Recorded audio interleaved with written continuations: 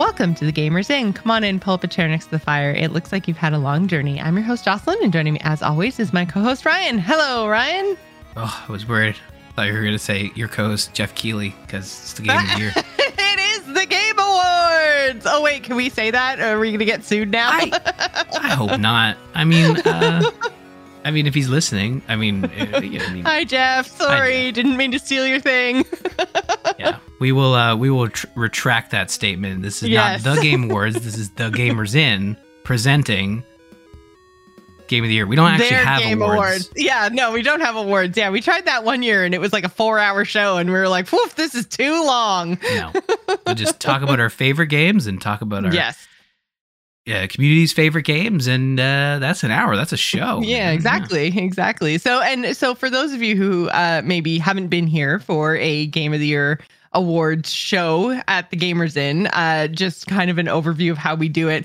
We're not, we never, ever, especially since Ryan has had kids, to be honest, we never play everything. We are not games journalists. We have full-time jobs. Like, we do our best to experience everything that is notable in a given year, but there's lots of things that we miss. So our Game of the Year, we decided pretty early on to do it as what were our, like, personally Jocelyn and Ryan's favorite gaming experiences over the course of 2022. So sometimes that means that we end up with games that weren't necessarily released in 2022, but were our favorite things that we played this year. It's just, we're kind of like, what did we have the most fun in gaming in 2022? So with that in mind, although I do think everything on our list came out this year except for one on yours. I think. Yeah, there's two, I think. And I mean, technically one on mine, because one on mine is still in early access. So that's true. Yeah, I think that for the most part, these are all 2022 games. It was a solid year for everyone but Microsoft, which I did find out today. I guess I didn't realize this, but the only first party title to come out from Microsoft was Pentiment. From Obsidian. And I'm like, that is so true, because Halo Infinite shipped at the very end of 2021. And I feel bad. It got, it was something I played like right at the start of 2022, and it did not make the list. There's so many games that we played this year. But lots of fun stuff to dig in here. Should I rip the Band-Aid off and just start with God of War Ragnarok? Because I think so. I feel like there's two right off the bat that you guys know we're going to mention. And the first one is God of War Ragnarok. And the second one is Horizon Forbidden West. Because clearly there is nothing in the year of 2022 that thrilled me more than Forbidden West. And you guys all know that. So I feel like we should just get that out of the way now. I loved everything about it. It is perfection. It should have won all of the awards. And I'm so sad it got overshadowed again. But Horizon is life. So there, it's out of the way. It's done. That's all I have to say. Yeah. And I am personally excited that they're giving us a whole month head start on Horizon expansion before Breath of the Wild 2 comes out. Right? So. Horizon, just seriously pick your release dates better. God damn it. Or Nintendo delay just a little bit longer. I don't know. I think a month is a good chunk of time. I think, focus. A month will be fine. It's DLC. I will get it done in the first week anyways. It's just, again, it's just so funny that these things keep releasing so close to Horizon content. But I think it was a great game. I loved the way that it flowed from the original, like kind of straight in, like it picked up right where it left off. It had interesting reasons for losing your powers a little bit. And it I don't know, it expanded on a world that I already loved. It had some great returning characters, but you met a whole bunch of new ones as well. They had a variety of different biomes, which is something I was worried that they weren't going to have because it's a fairly kind of small area. And I was like, how do you do this? But they did give you a whole lot of different experiences. I thought the story was solid. And, I'm really looking forward to kind of where the story goes, because it's very obviously setting up for a third. So, I mean, just more Horizon. Yes, please. It was so good. Yeah. Yeah. And I mean, I don't know. We say we don't order our lists, but Jocelyn has a Horizon at the top. I have I Horizon. almost only put Horizon on here, and then I was like, no, like I need to actually flesh out my 5. You had a good year. The rest of mine are in no particular order. Same with my honorable mentions. So yeah. Which, by the way, God of War Ragnarok did end up in my honorable mentions. I had a really good time in that game. I think it was for me, I preferred it over 2018. I think I said that in the spoiler episode.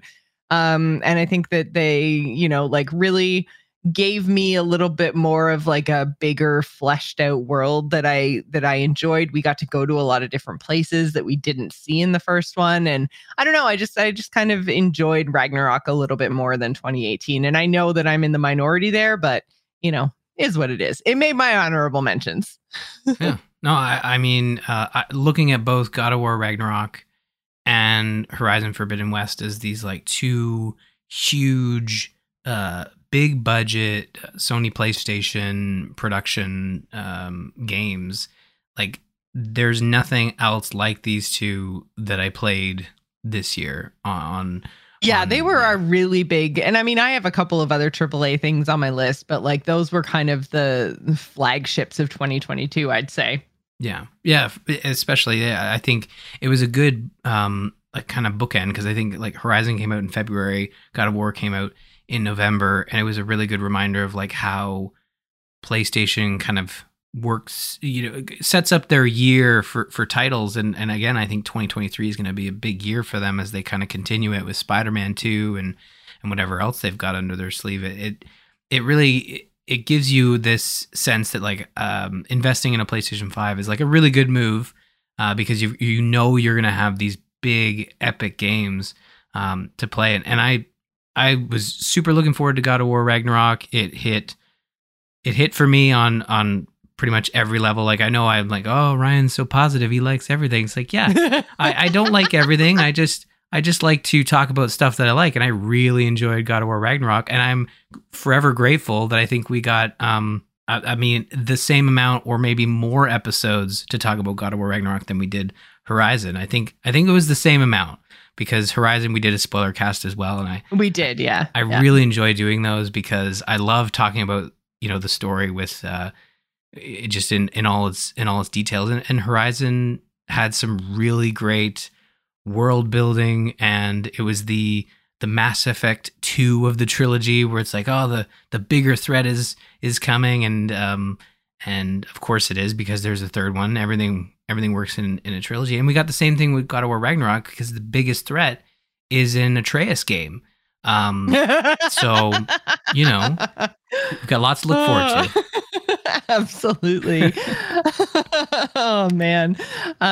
Yeah, so I think those are kind of like the two big ones that I think everybody saw coming. But my next one, it was a little bit of like a smaller experience that like I wasn't expecting to love as much as I did, but I played so much of it that it actually became like the first game that I ever did the whole new game plus experience in, because I just had so much fun the first time around. I wanted to keep going. There was so much to do and so much to unlock. And of course, I'm talking about Nobody Saves the World.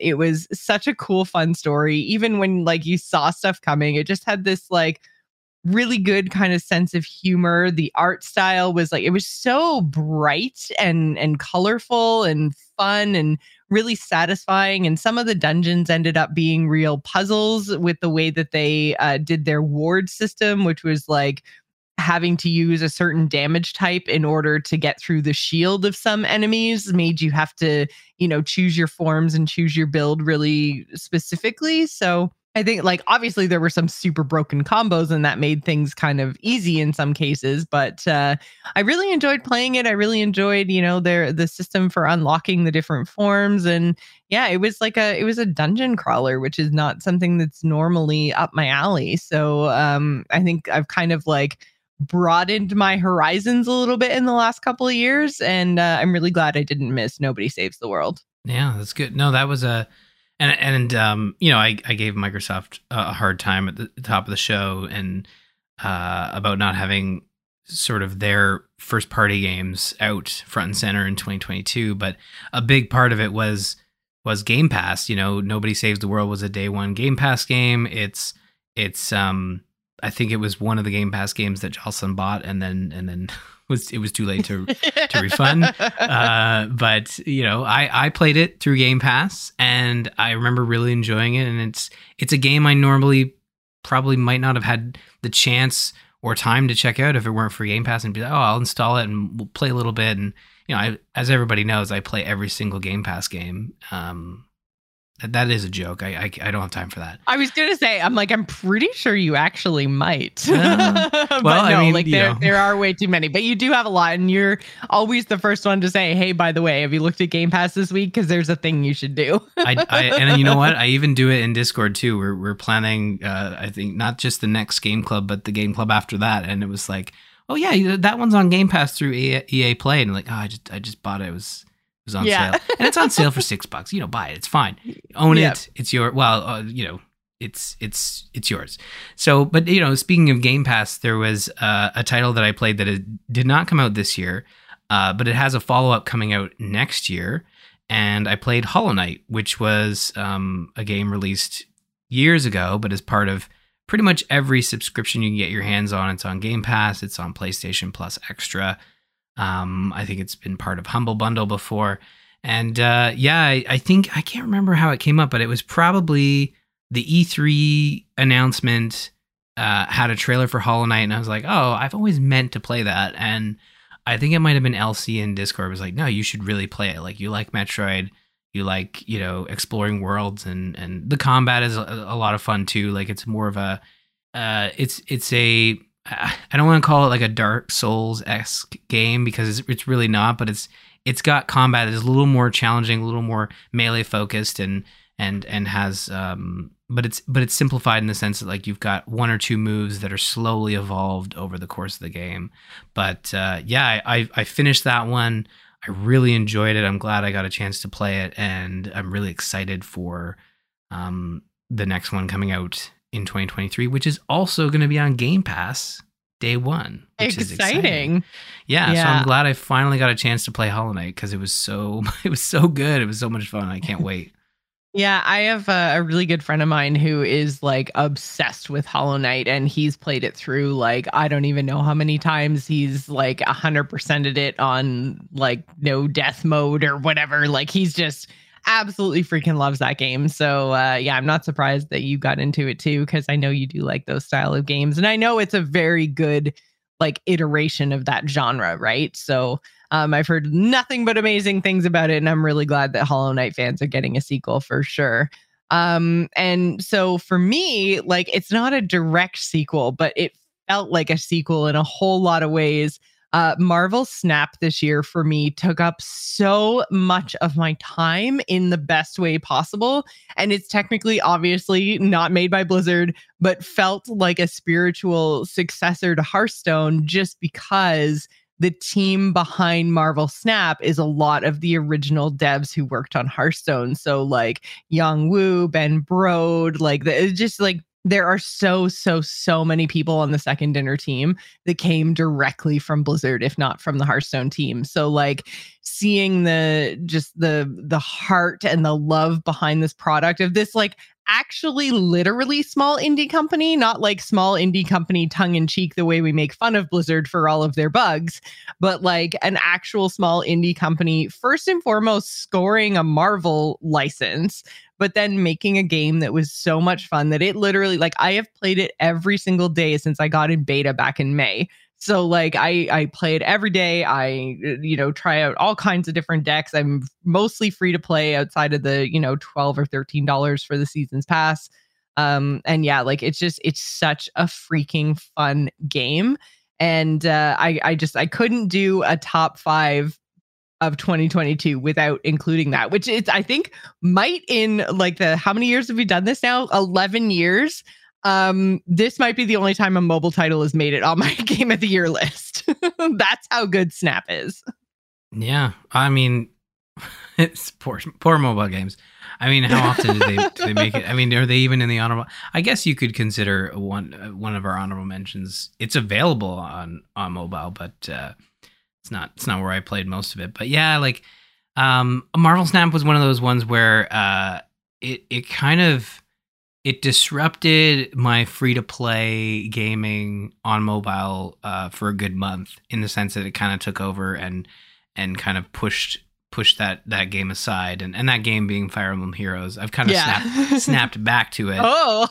But I played a good chunk that month, and I got very far, and again, like, I didn't have any issues with the way they had the game set up. I just kind of only have time for one or two experiences a day on the phone.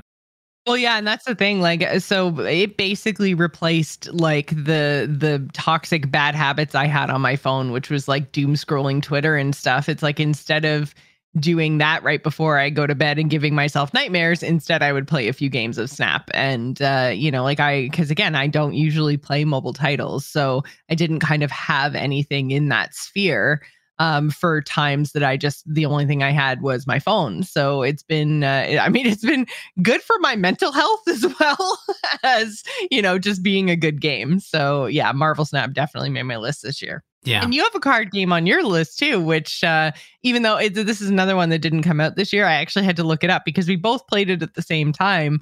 And it's Inscription. I'm just going to say it instead of trying to like dance around it. But Inscription for me, the reason it's not on my list was only because I only like really truly loved like the first half of it, the escape room cabin thing. That was my jam so much. Yeah. After that, it kind of, for me, went a little bit downhill and I didn't enjoy it quite as much. But that creepy cabin escape room. Yes, please. Yeah. And I have not had a chance to check it out. I tried to, but there is like, there's a mode called Casey's Mod, which basically takes the start of the game and makes it infinite, proper, right? roguelike where you're just going through it and trying to escape, and expands upon it. And I think like the reason I put it on the list, and it was one of those games that kind of, as I was building the list and going through the notes of what we played all year, it just kind of kept creeping up into that top 5 picks. And it came down to the fact that the developer, Daniel Mullins Games, they make these games that are just so different from anything else that we play on an average day or whatever. Oh, it was definitely different. Yeah. And again, different can be something that, really resonates with you and you really enjoyed that different take on a gameplay style. But and other times you bounce off it, and that's fine. It happens. And because it's a game that has many parts to it, some of those parts can throw you off. I mean, there's no mode there's no like section where you have to like play as Atreus. But it's got some moments that are like, for me, the most unsettling was like the way it kind of reads your hard drive a little bit and threatens to delete files if you lose. Yeah. And it's weird. And the game plays with you as the player. It kind of like takes you through this world and you feel uncomfortable, especially like when they set it up as you stuck in this cabin with this character that is gonna, if you lose, is gonna kill you. And appears to do that by turning you into cards at the beginning of the game. Yeah. But it quickly, like, it moves from there into this like puzzle game as you're trying to figure out what's going on. And Daniel Mullins, his other games have kind of had that too, where you're kind of piecing together this story inside and outside of the game. And you can really get into that if you want to. Like, if you just want to play the game and wonder like, what the hell's going on here, you can do that. Or you can kind of like go into the discussions. And it's one of those rare games that kind of encourages you to explore it outside of the game, to learn more about the story and interact with the greater community that are trying to sort out the secrets and stuff. And that's what I really loved about it. Just kind of exploring this world that the developer kind of set up for us to enjoy. So I do need to get back and play the Casey's Mod. I think I tried to play it on the Steam Deck, and then my cloud save didn't sync properly, so it needed me to start over. And I guess there is a code to like jump right to the mod, but the code wasn't working, so I So you stopped. bounced off a little. Yeah, because it was that's like, yeah, you this is know, not like working. any kind of troubleshooting is enough to kind of like stop you in your tracks for sure and play something easier. I Yeah. hate when stuff doesn't just work. I have no patience. Yeah, and for all the greatness of the Steam Deck, there are some games that for some reason don't play well with cloud saves. Like sometimes cloud saves are tied to specific hardware, and technically the Steam Deck is a Linux system, whereas I played it on Windows, Right. so maybe the saves were incompatible. But honestly, the quick fix would be to load it up on the Windows machine where I played it previously. So like I do want to get back to it. Because like you, I think my favorite part of the gameplay was the beginning. That was the most fun the cards were. After that, it put more of the story and the weirdness front and center. Yeah, front and center. Yeah, instead of the game itself. Yeah. Yeah, but I did really enjoy it. I had a great time with Inscription. Yeah, absolutely. And something I had a great time in, but I wasn't expecting. Actually, both of my other top 5 picks are picks that I had no idea I was actually going to like, and that I played for ridiculous reasons. So the first one is Tiny Tina's Wonderlands. People just kept telling me I had to play it before it even came out, just because of the ridiculousness and the unicorn. And they were like, Jocelyn, this is you in a game. You need to just go play this. And I was like, yeah, but Borderlands, I'm not so much. And they were like, no, play it. Unicorns, go. So I played it, and holy hell, I couldn't put it down. I had so much fun in that game. It was stupid, and I loved it. It was like probably the most surprising title for me of 2022. I was just like, this is somehow great, even though I don't like shooters. What is happening? Yeah, Tiny Tina's is a game that I wanted to try, and I want to get to it, and it continues to be on my list of like, oh, there's a sale. Let's see where the price is at and see whether I want to jump in now. And I think the game kind of got it's caught around the 50% mark, which is a totally a great purchase point. It's just there always seems to be other games going on, but Borderlands humor, it can be hit and miss for me, but I feel like Tiny Tina's Wonderlands, like the whole D&D campaign, it always sounded really, really interesting and really cool anytime we talked about it. I think that like the kind of difference between Borderlands humor and the Tiny Tina's, because I know what you're talking about, is like Borderlands humor can often feel like a lot of like fart and sex jokes, right? Like it's kind of lowbrow-ish. And not that Tiny Tina's isn't that, but it's like geekier because there's like the D&D overlay. So a lot of the jokes have to do with like Tiny Tina trying to like tell this story through the DM role. And like when stuff happens that she's not expecting, like that's where the funny is. And I really, really enjoyed it because of that. I mean, I like lowbrow humor as much as anybody else, but like, you know, like Borderlands didn't have much more to it, I'll say. Like its sense of humor was pretty one note. And I think Tiny Tina's is a little bit more nuanced, I guess. Like for lack of, I mean, we're still talking about stupid, ridiculous, like poop jokes, but like they were better. They were geeky poop jokes. I don't know. Like that's fine. Yeah. Yeah. Like I don't know. I really, really enjoyed it. I thought it was funny. I thought it was fun. It was colorful and crazy and yeah, like, and at sometimes fucking hilarious. So yeah, I just thought it was such a great game and so unexpected for me. Yeah, it's like I said, it's on my list, and you know why? Like the big thing for me was it's based off the DLC that was part of I think Borderlands 2, and I always wanted to play it, and I never got around to playing the DLC. And I know they spun it out as like a standalone game as well, shortly afterwards, but yeah, I really do want to play it. And I did not play a lot of first person shooters this year. And I think that was the other reason it was kind of on the list of, it kept popping up of like, I really want to check this one out. Cause I like first person shooters, but I haven't had a chance to really play one this year. But yeah, Tiny Tina's Wonderlands. I did like Tiny Tina in Borderlands. And I think that was part of, yeah, she was a great character. Yeah, like some of the humor that people didn't really like, but I really liked her in all of her appearances. So It was no problem that she was going to lead this game because I was all on board. And I think some of the voice actors too that were part of it was really good. Got the guy from Brooklyn Nine-Nine, I think, is in it. Not helpful when I can't remember his name. I was like, there's a lot of people in Brooklyn Nine-Nine. You're gonna have to narrow it down. What's the guy's name? It's Jake Peralta on the show, but what's his? I know. Oh yeah. Oh my god. I know, isn't it weird? Jake Peralta, real name Andy Samberg. Yeah, there we go. That should not have required a Google search. Yeah. But it popped right out there. Maybe especially since like we're literally watching Brooklyn Nine-Nine right now, so it's like at the beginning of every episode. Well, yeah, like, it's there. Every episode, he's right there. I'm like, I can picture the move he's doing, and I cannot remember his name. That's bad. We got there though. We got there. We did. With Thanks, the help Google. of Google. Yeah. Yeah.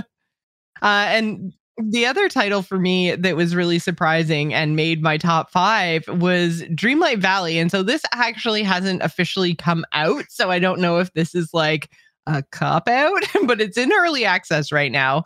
So I'm sure they'll have a full release date next year. But I played this game like it was free on Game Pass, and I expected it to be shallow and stupid and like made for kids and not worth my time. And I ended up sinking so many hours into this game. There was just something about it. It had just enough, questing and like plot for it to give me a little bit of direction, but then at the same time also like fulfilled that like Stardew Valley farm simulator type style of game too, where you just kind of go around and you're trying to collect things. And I mean, they had so many things to collect. There were like pieces of art from all the old Disney films. There were like a whole bunch of different furniture and decorations and stuff for your house, all kinds of different outfits for your characters, and then like all of the just straight up collectibles in the game. So there were recipes, there were, different kinds of ingredients and flowers, and like I can't even remember all the things you could collect in the game because there were just so many freaking things. So yeah, like I feel like it had a lot more depth than I was expecting. It's a Disney title, so it's got Disney money, and it was polished. Like it's still, like I say, in early access, but you could never really tell. And then, yeah, like it really felt like a fun experience, and it hit that nostalgia so hard, but like in a really good way. You got to interact with characters, like not just the good guys, but the bad guys are in there too. And they're all living in the valley as well. And you're kind of trying to solve this mystery, even though, again, it was pretty clear pretty quick what had happened. It was a game made for kids. But I don't even know if it's a game made for kids. I should stop saying that. It's a really, really good game. It was polished. It's pretty. It's bright. And yeah, if you just want to like build and decorate a house and farm, you can do that. So I found that I was like going back to it quite often. And like I say, I sunk hours and hours and hours and days and days and days into this game this year. Like it was nuts. It was surprising. Yeah, I played a little bit of it, and like as you said, it's got a lot of depth to it. And if you are a huge Disney fan, you're in heaven because it's all there. Pixar, Disney animation, Disney live action type stuff as well is in there. I think they added the Pirates of the Caribbean yet? I don't think they've added Pirates yet. Maybe. I don't think so. They added Scar from Lion King. Mm-hmm. And I think they have a Toy Story edition coming.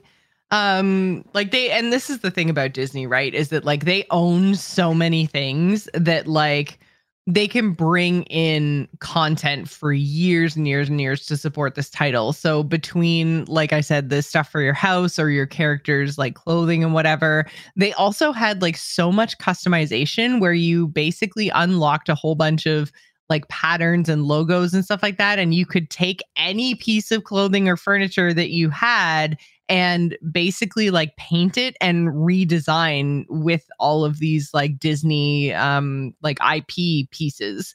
So it felt quite limitless in terms of things that you could do in a design space.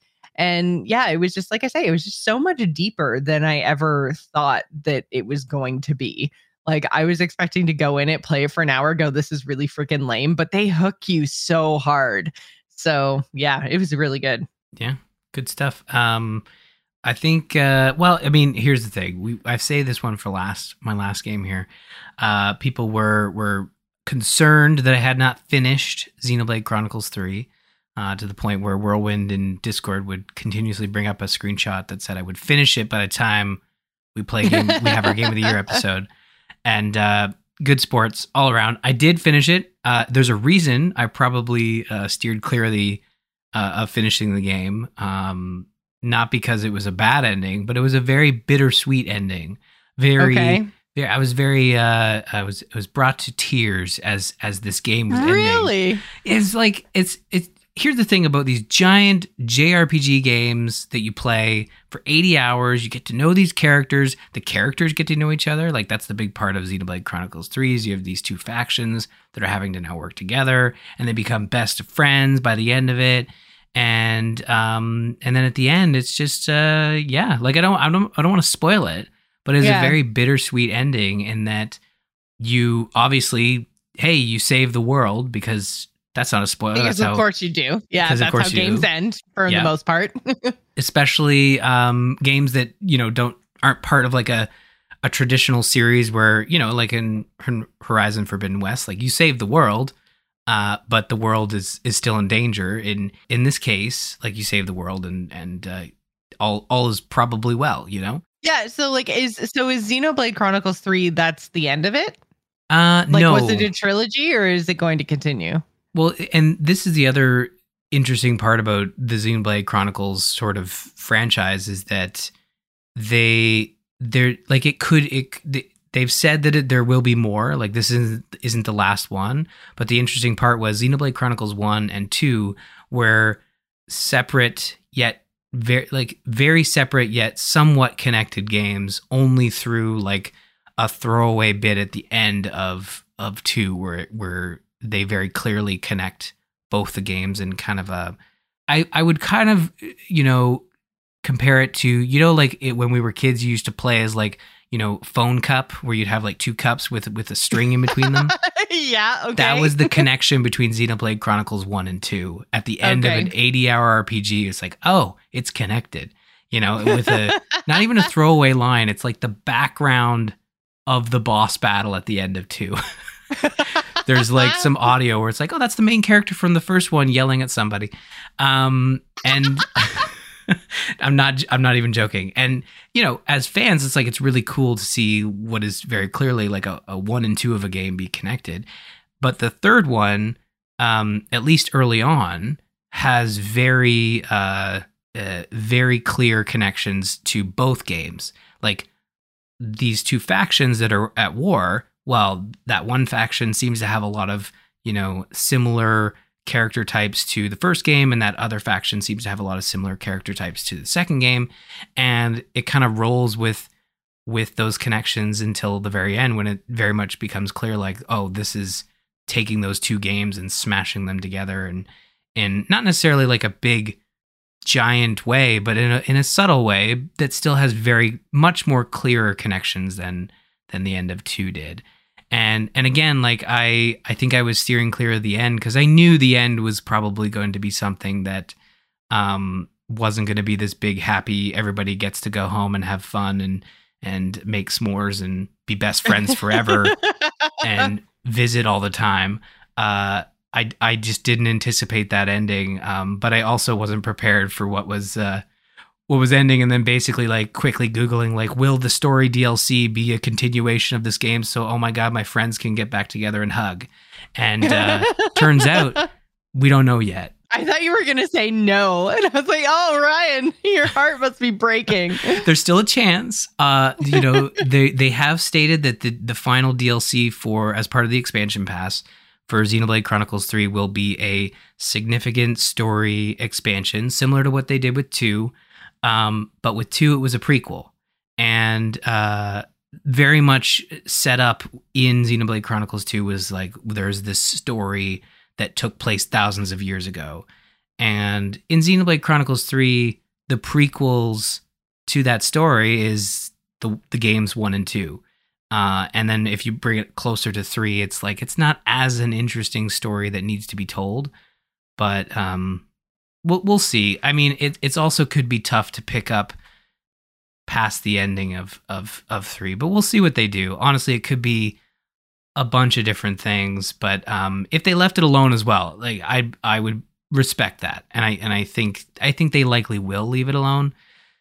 But yeah, I jumped into that final Xenoblade Chronicles 3 thread, and I just posted a crying gif, and I enjoyed it in the conversation. And yeah, it was sad, and they had some very cool nods to 1 and 2 in the ending that was like that gave you more information about what happened to those characters and how they grew up and stuff, and became fathers and mothers and had kids and so on and so forth. So it's a really cool game, and kind of takes the idea that you can play this trilogy all on the Switch, like it's all there if you really wanted to, because they did remaster Xenoblade Chronicles 1. But yep, I finished it. I'm still playing it. It's what I was playing right before we started recording this. So I've got like maybe 5 or 6 more hero quests to do, which are the fully voiced quests that you can do with your friends.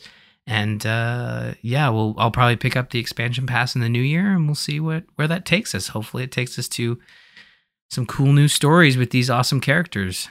That sounds really cool. So yeah, that is our top 5 for Ryan and I for our game experiences of the year this year in 2022. And speaking of 2022, we are running out of time in 2022, but donations for Extra Life are open until December 31st. So thank you guys so much for all of your support. We had our final group stream was this past Friday. We played some Sea of Thieves with Bo and Crofton. It was really fun. Again, that game is it makes for some just epic, amazing, stupid experiences. I really had a good time. We even tried the PvP thing, the matchmaking thing, which is pretty neat. Yeah. Oh man, that was it was a lot of fun. Wrecked, but yeah, I was gonna say we did not do well, but it was fine. I still had a great time. It was really good. It was really fun, and I kind of like that. Like you just you sink, and then there's this like cinematic of your sunken ship, and it feels so like. It should feel bad because you just sank, but it's so cinematic and cool that it didn't feel bad. I just thought it was really neat. It was really fun. So again, that was in support of Extra Life. You can go and check out the VOD over on Ryan's Twitch channel. Or you can go and support our cause, like we said, up until the end of the year, December 31st, which is 11 days from now. Oh my God. Go to bit.ly/TGI Extra Life 2022 to support anyone on the team. I think we've got quite a few people who still have goals to reach. I was planning on doing some more streaming, but unfortunately, Canada is getting snowed in right around Christmas, and we have some travel to do. So we're going to be leaving earlier in the week than I had planned. So I'm going to try to get a decent New Year's stream going, or like New Year's Eve stream, so that we can hopefully still get some donations. But again, if you can support Extra Life, again, it supports the Children's Miracle Network of Hospitals. You can go to bit.ly/TGI Extra Life 2022. Also wanted to mention our December patron, Ken. Thank you so much for supporting The Gamers Inn. You can do so over at patreon.com/The Gamers Inn. We are doing another game club, Portal 1 and 2. We're going to start that in the new year. So the first discussion for Portal 1 is going to be on Sunday, January 8th. So Portal 1 is really short. It's really little, right? There's not a whole lot of story. Like there is a story, but it was a bite-sized experience. So it's all of Portal 1 on January 8th, right? Yeah. So we're going to play the entirety of Portal 1 for January 8th. And the cool part about that is that no one has to play it ahead of time. We can all play it together and all discuss on January 8th. And I believe when we start Portal 2, Smiley Chris in the Discord is going to be leading awesome. Our game club. So we've had a new person lead each game club. It's been a lot of fun, and looking forward to Portal 1 plus 2. It's been so long since I've revisited these games that I'm so excited to play them again. Yeah, I can't even remember the last time I played Portal 1, but it was like probably 10 years ago. So I feel like I played more in Portal 2. I definitely replayed it. And, I did some of the, like, because they have the whole like creation kit. I can't remember what they called it, but you could make your own Portal 2 levels. So I did a lot of that too. Again, but that was a while ago. But yeah, I've definitely gone back to Portal 2 more than Portal 1. So I'm looking forward to. I bought it on the Switch, so I'm going to play the Portal collection over there. But yeah, I'm excited to get back into these games because they're just so iconic. Like, yeah, man, early like Jocelyn on the internet gaming memes. It's like Portal references is basically what I remember. So yeah, it's a little bit of a nostalgic kick for this one, for this game club. So again, that starts on Sunday, January 8th. There is there's a channel in the Discord if you're looking for where to catch up with that. So now we're going to take a few minutes and talk about some of our honorable mentions. So like I said, God of War Ragnarok didn't make my top 5, but it's definitely obviously a AAA experience this year that I would recommend.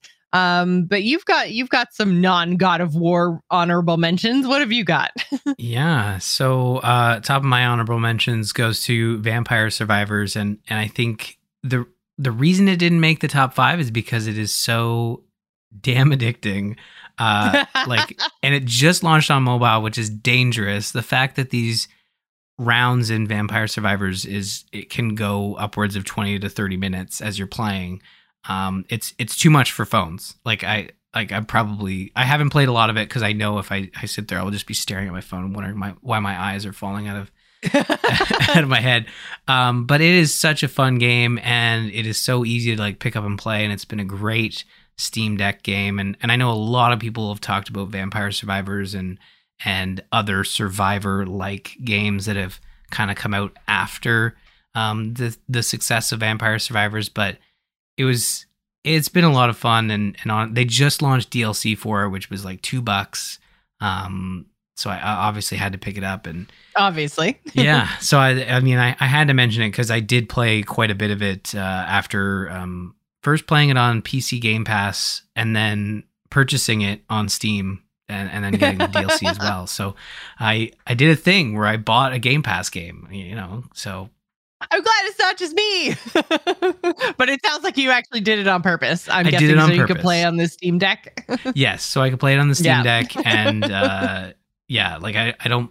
Now that I have the Steam Deck, I'm not really playing a lot of like PC specific experiences. I'm really just trying to find a way to get it loaded on the Steam Deck. So, Vampire Survivors is it's so good. And honestly, if you haven't. Like obviously, I know a lot of people have heard of the game because it was in a lot of conversations if you listen to a lot of video game podcasts. But it's so easy to pick up and play, and again, it is on Game Pass, and it's also on Xbox Game Pass as well. You can play it on your console now, too. So like it's super approachable and super simple to play, and it's a great time sink if you're just looking for something to turn off your brain and see numbers fly up on the screen. Like it's really cool. Well, honestly, that's what my first honorable mention other than God of War let me do as well, which is basically just like float around and turn off my brain. And this one made it into honorable mentions instead of my top 5, only because I've mentioned it before. I'm pretty sure it might have been in my game of the year before. And the reason why I did want to mention it in 2022 is because Raft put out their like 1.0 release. So they finally came out of early access. And with that came the like finale of the story mode. So they basically went through a whole bunch of iterations, because when it first launched, it was just you're floating on an endless ocean and you basically have to find civilization by finding like radio parts, but then that took you to like one island and that was the end of it. It was much more about just like floating, gathering supplies, and then like building a floating house. It was very like sim-like in that way.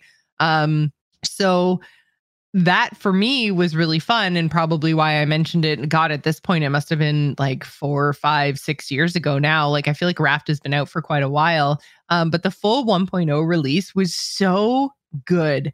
It was so amazing. The story was really good, and they like ended up adding something like 5 or 6 different locations that you had to like navigate your way to.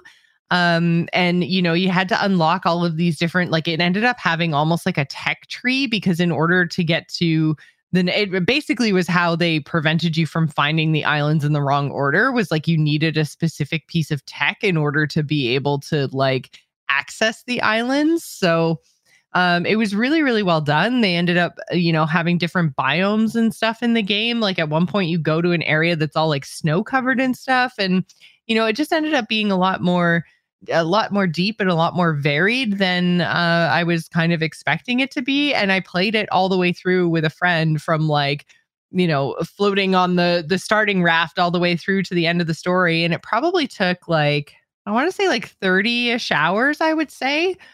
Just because you have to gather all the resources and everything else. And we were kind of taking our time and exploring a little bit as well. But like, yeah, it was probably good like 30 hours of gameplay. And it was so fun. And it is the kind of thing where you can just kind of like shut your brain off and let your raft drift and just like collect supplies. And it can be very relaxing. So yeah, I think it's if you haven't checked Raft out, I really, really do recommend it. It's such a good game, and is now in its full 1.0 or whatever they're at now, 2, 3, 1.2, whatever. But it's at its full release now. It's out of early access. Awesome. Yeah, no, I remember playing that one for Extra Life and having a really good time with it. And Yeah. we did some of the story stuff too. And it's So like Bear Island, which is what we did in Extra Life, is like the first island of the 5 or 6 different locations you can go to. And there's like lots of different enemies that you come across. There's like a little bit of combat. Like it's not crazy combat. Like it's you with a spear combat. It's very, very, very, very basic, but there's some puzzle solving elements. There's some, like I said, a little bit of combat. And yeah, it's just altogether, it ended up being a pretty well fleshed out game, and I really enjoyed it. sweet.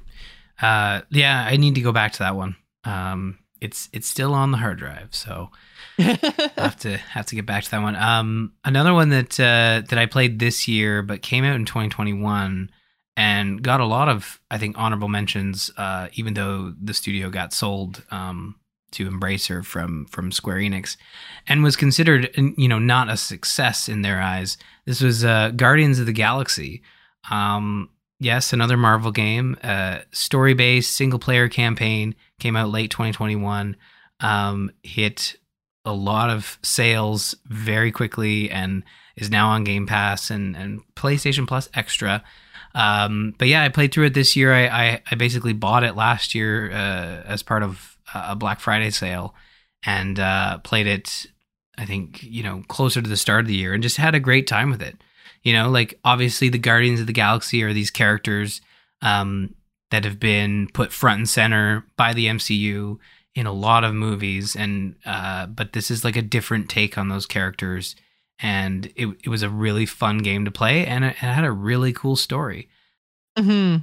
Which is so interesting, because I feel like I never really heard anybody talk about this game. Like it kind of like came out, everyone was like meh, and then like they moved on, and that was it. So it's good to know that it actually like made the cut.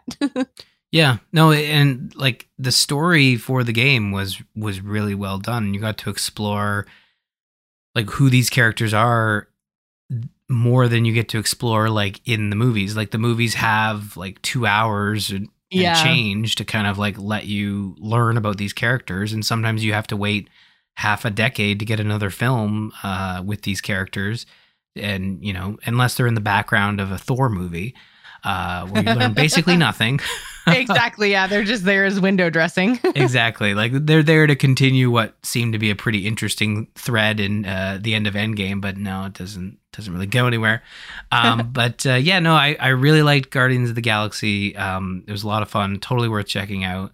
Like I also want to quickly mention like our TGI Game Club games that we played this year with 13 Sentinels, Pyre, and God of War 2018.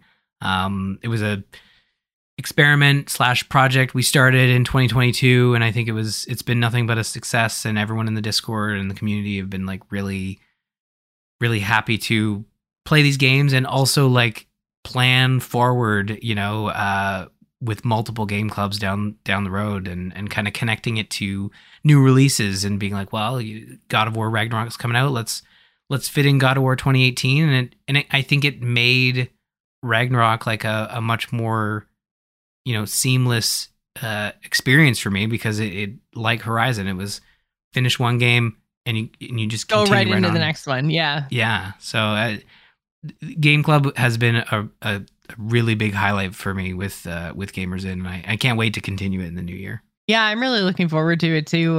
God of War 2018 was the first one I jumped into, and like I said, I wasn't 100% comfortable jumping into the conversations, but I'm really looking forward to Portal.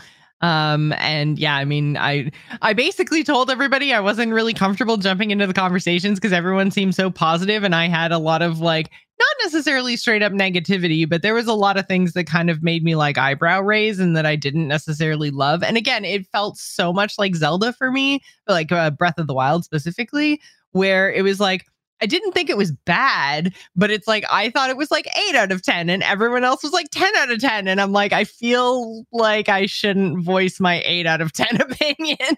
But it was very, very quickly kind of like people reminded me like, no, we want to know your opinion. It's okay if you're dissenting. I was like, oh, okay, thanks guys. So I'm looking forward to Portal and whatever we end up doing through the rest of I almost said 2023, because that's where we are now almost. These Game of the Year episodes always just throw me for a loop. But yeah, so I think, yeah, Game Club is definitely worth a mention for experiences that we had in gaming this year, for sure. Quick mention for me is 2 Point Campus. This one came out kind of middle of the year. I hadn't played the previous version, 2 Point Hospital. I think I said at the time, like, it came out during COVID, and I was like, no thanks.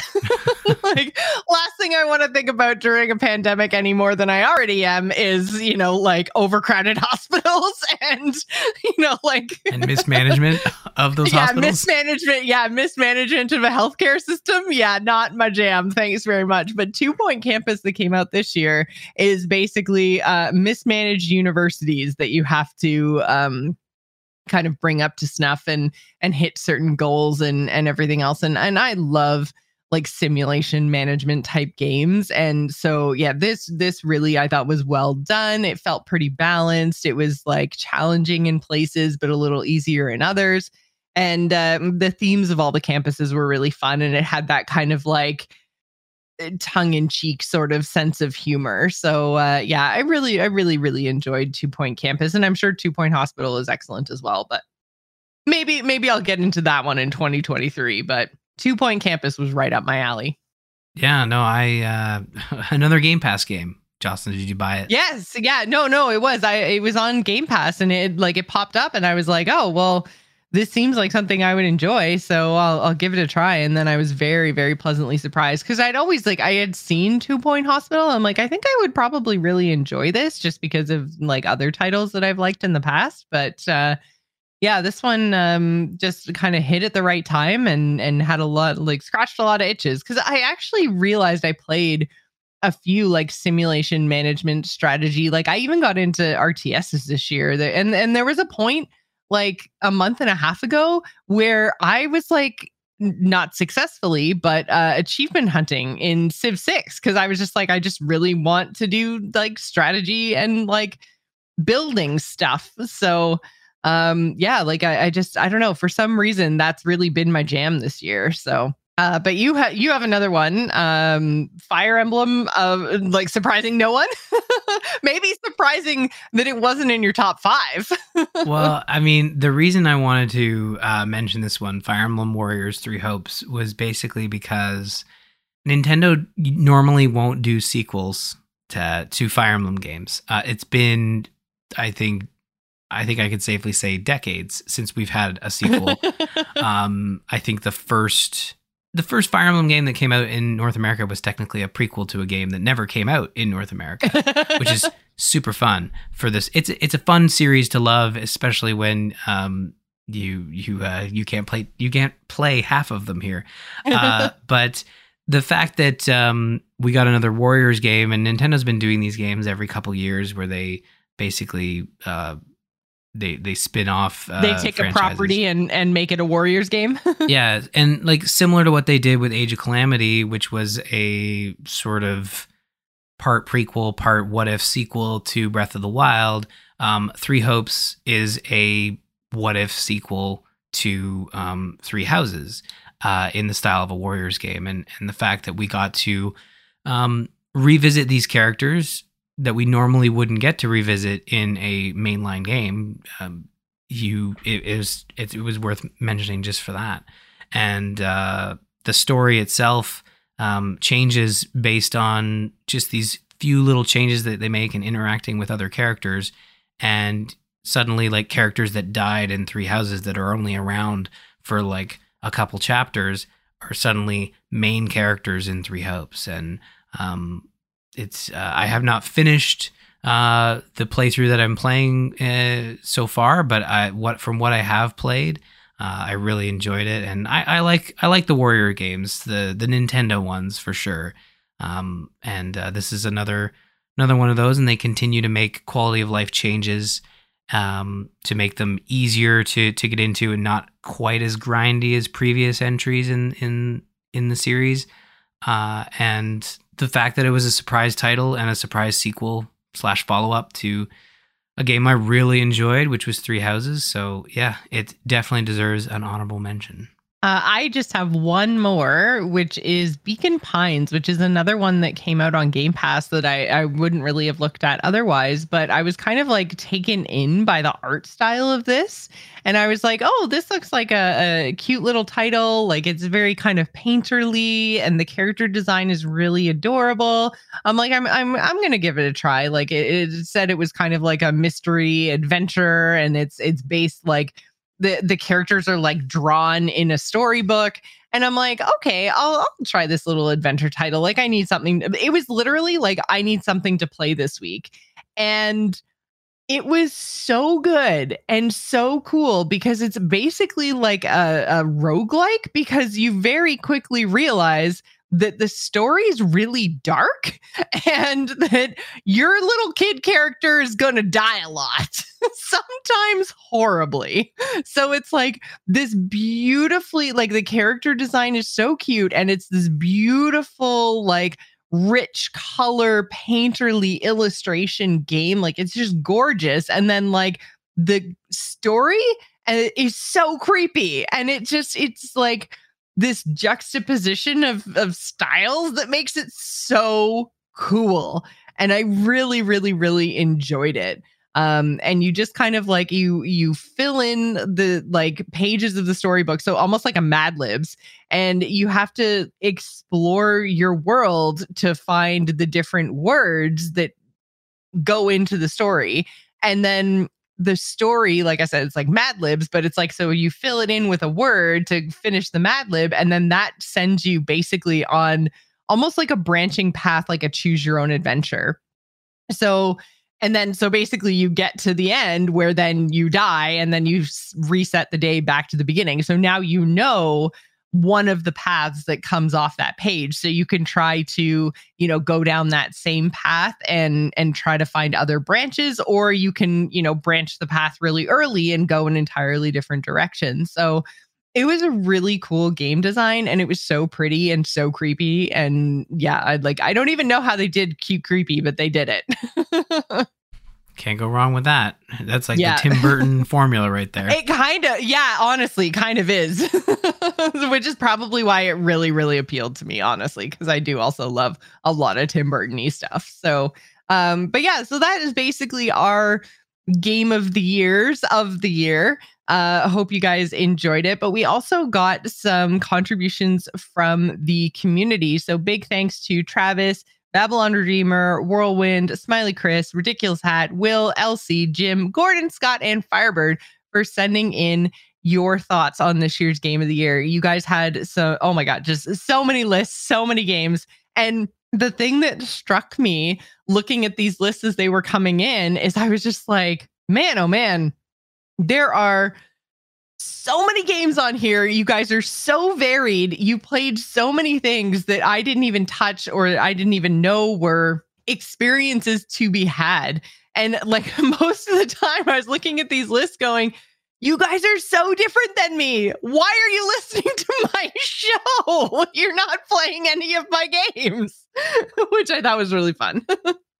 They played some. They played some. They did, but yeah, they played some for sure. But it was funny to see, like, or I guess inspiring, interesting to see all of the different gaming experiences that you guys had. It was pretty cool, pretty crazy. Yeah. I mean, I love pulling community lists, and we had like you said, a really great response to the ask, and it kind of gives me an idea of like some games to check out over the holidays and or in the first few months while we're waiting for new titles to drop. So there's a really, really good list of games here. Yeah, so Gordon had one that I thought was really interesting. So Gordon picked the new Pokemon games, which I'm glad somebody did. And I have since heard that the new Pokemon games play a lot better on the OLED Switch version, like basically the newer version of the Switch as opposed to like the launch console. Because basically like I've just seen so many like screenshots and memes and all kinds of craziness around these new Pokemon games that made me think that they were totally unplayable. Now I do have a launch Switch, but I think on the newer Switches, it might actually make a really big difference. So it was nice to see somebody, because I did really enjoy Sword and Shield. And it was nice to see somebody, saying that the Pokemon isn't as bad as the internet would make me believe. Yeah, I know when Scarlet and Violet launched, there was a lot of focus on the performance of those games. And I know that, yeah, the performance did not look great. But I know Nintendo has said that they're going to try to address it. And there are a few folks in our Discord have kind of talked about Scarlet and Violet in the sense of like, yeah, there is some performance issues, but it wasn't as noticeable. And I think Nintendo games, especially because they're running on older hardware, do get they get somewhat of a pass, but not to the degree of like it's okay if it's broken. I think Scarlet and Violet weren't completely broken. There was a lot of people were pointing at like some slowdown and some bad textures and some pop in as like the end of the world. And for some folks that can be very distracting.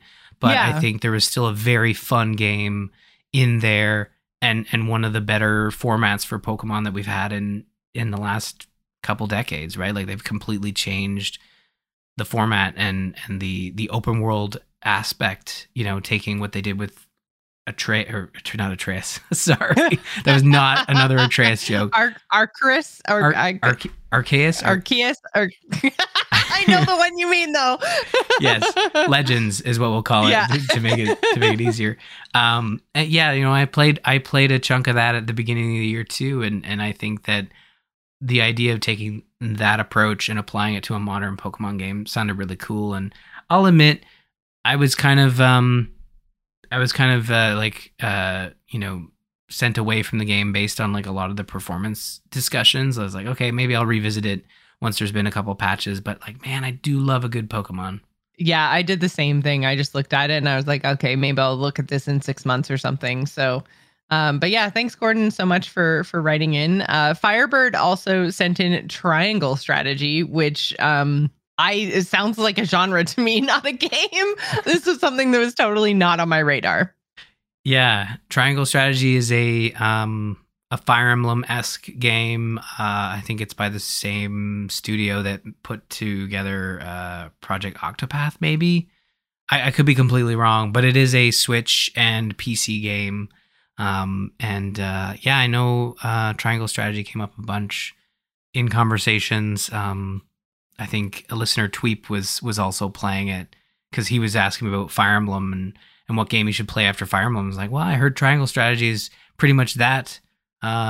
So you could check that one out. And yeah, he loved it. So I'm glad Firebird loved Triangle Strategy as well. And then we had quite a few people write in with this one that didn't actually make our list or our honorable mentions, but we know everyone loved this. Obviously, it was Game of the Year. We talked about last week at the Game Awards.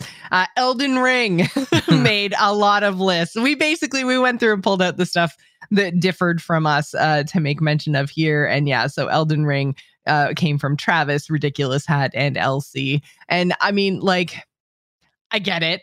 And I know, Ryan, you're planning on playing it, and I watched my husband play a few boss battles and stuff, and it is very pretty. It's just, I don't think it's my jam. I don't think it's ever going to be my jam, but I'm looking forward to hearing your thoughts, because obviously people do love this game. Yeah, it's in the shrink wrap. It's right over here somewhere, off, ready to go, off stage, and I will boot it up over the holidays. It was part of a Extra Life goal, which I might still hit, but that was to do a stream. But I think, I got it on sale. I'll check it out, and we'll revisit Elden Ring in the new year. And hey, maybe it'll make the game of the year 2023. Who knows? We'll see. But it'll be something I play in the new year for sure. And then so Jim and Babylon Redeemer, and I don't know if they were doing this together or separately and just happened to both be talking about it or what, but there is a series of sci-fi role-playing video games from Japan called Trails. Yeah. And they were all over it this year.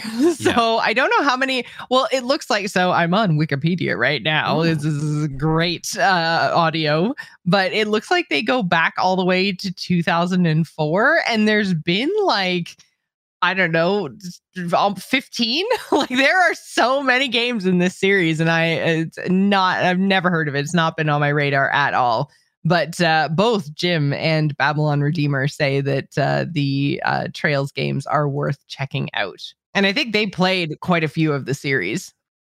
Yes, Trails came up a lot in the Discord. And I know I think Jim started playing through them maybe even the year before. And I know Babylon Redeemer joined in and playing the series. And I think the conversation has been brought back up because a lot of those games, some of them that haven't been released in North America, have been getting translations and localizations for North America. So it's even easier to play the series. I have not played a Trails game. I'm sure it would be an event as one of the TGI hosts plays a Trails game, but it comes up in Discord a lot, and they look interesting. I've never played one before, so I can't speak much to it. But I needed to include the Trails discussion because it comes up in Discord a lot. So yeah, it was important to mention Absolutely.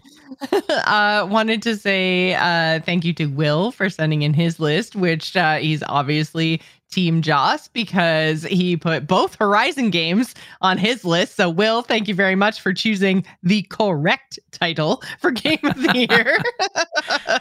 One of the options. Yes, I know. But yeah, so Will had both Horizon games on his list. Jim also wrote in with, and I'm going to butcher this, but I'm going to try so hard.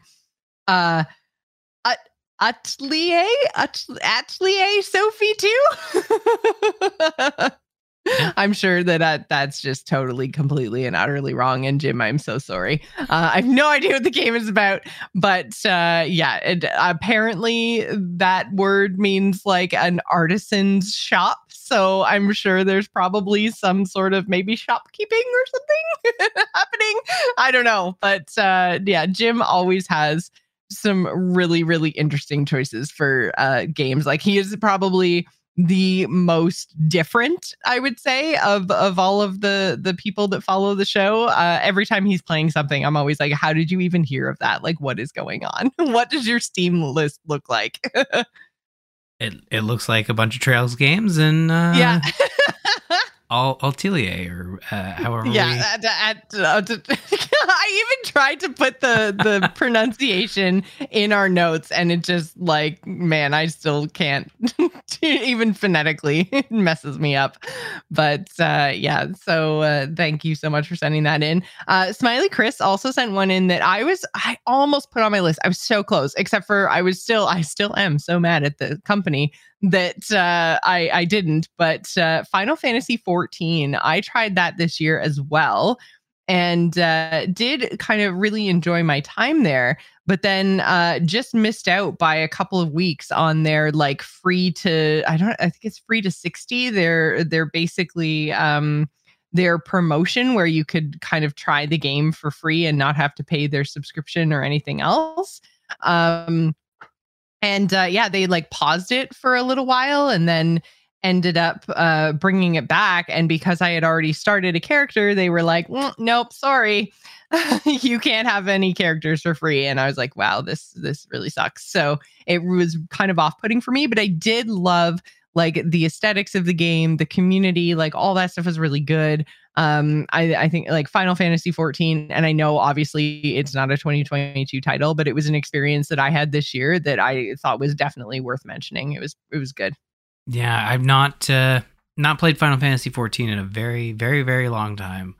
But I know it's had a resurgence. Probably not since the they had the kind of remake or like redo thing, right? Where they kind of blew up the world and took it down for a while and brought it back all different. I can't remember what they called it, but there's a word. I think, is it World Reborn? Was that sort of the idea? Realm Reborn. Yep, that was it. Yeah. So I played way back when they relaunched it a long time ago. That game has been around a long time. It's been out for a really long time. I want to say like maybe 2012 or 2013 or something. I remember I was living in Nova Scotia at the time, so it was a long time ago.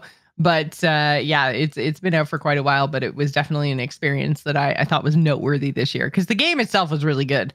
And then finally, Travis wrote in and said Pyre, and that was one of the games that we did for the Game Club. So that was someone on Team Ryan there with Pyre. Was there something like specific? Because I know you kind of spoke to like Game Club, the experience as a whole. But was there something specific about Pyre that you think made it maybe stand out for Travis? Because I didn't play it. So yeah, I think it's a combination of it being sort of it's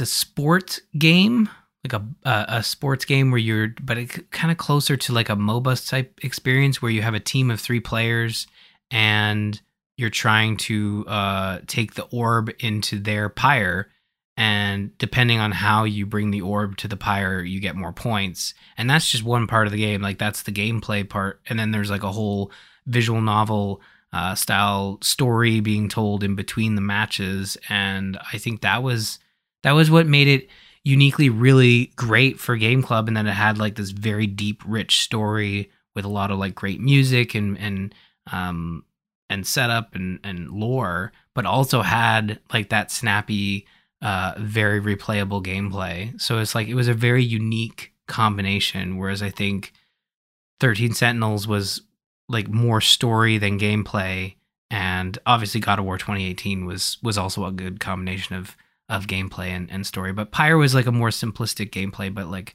really fun, repeatable gameplay. So I think that's probably why it stood out a bit.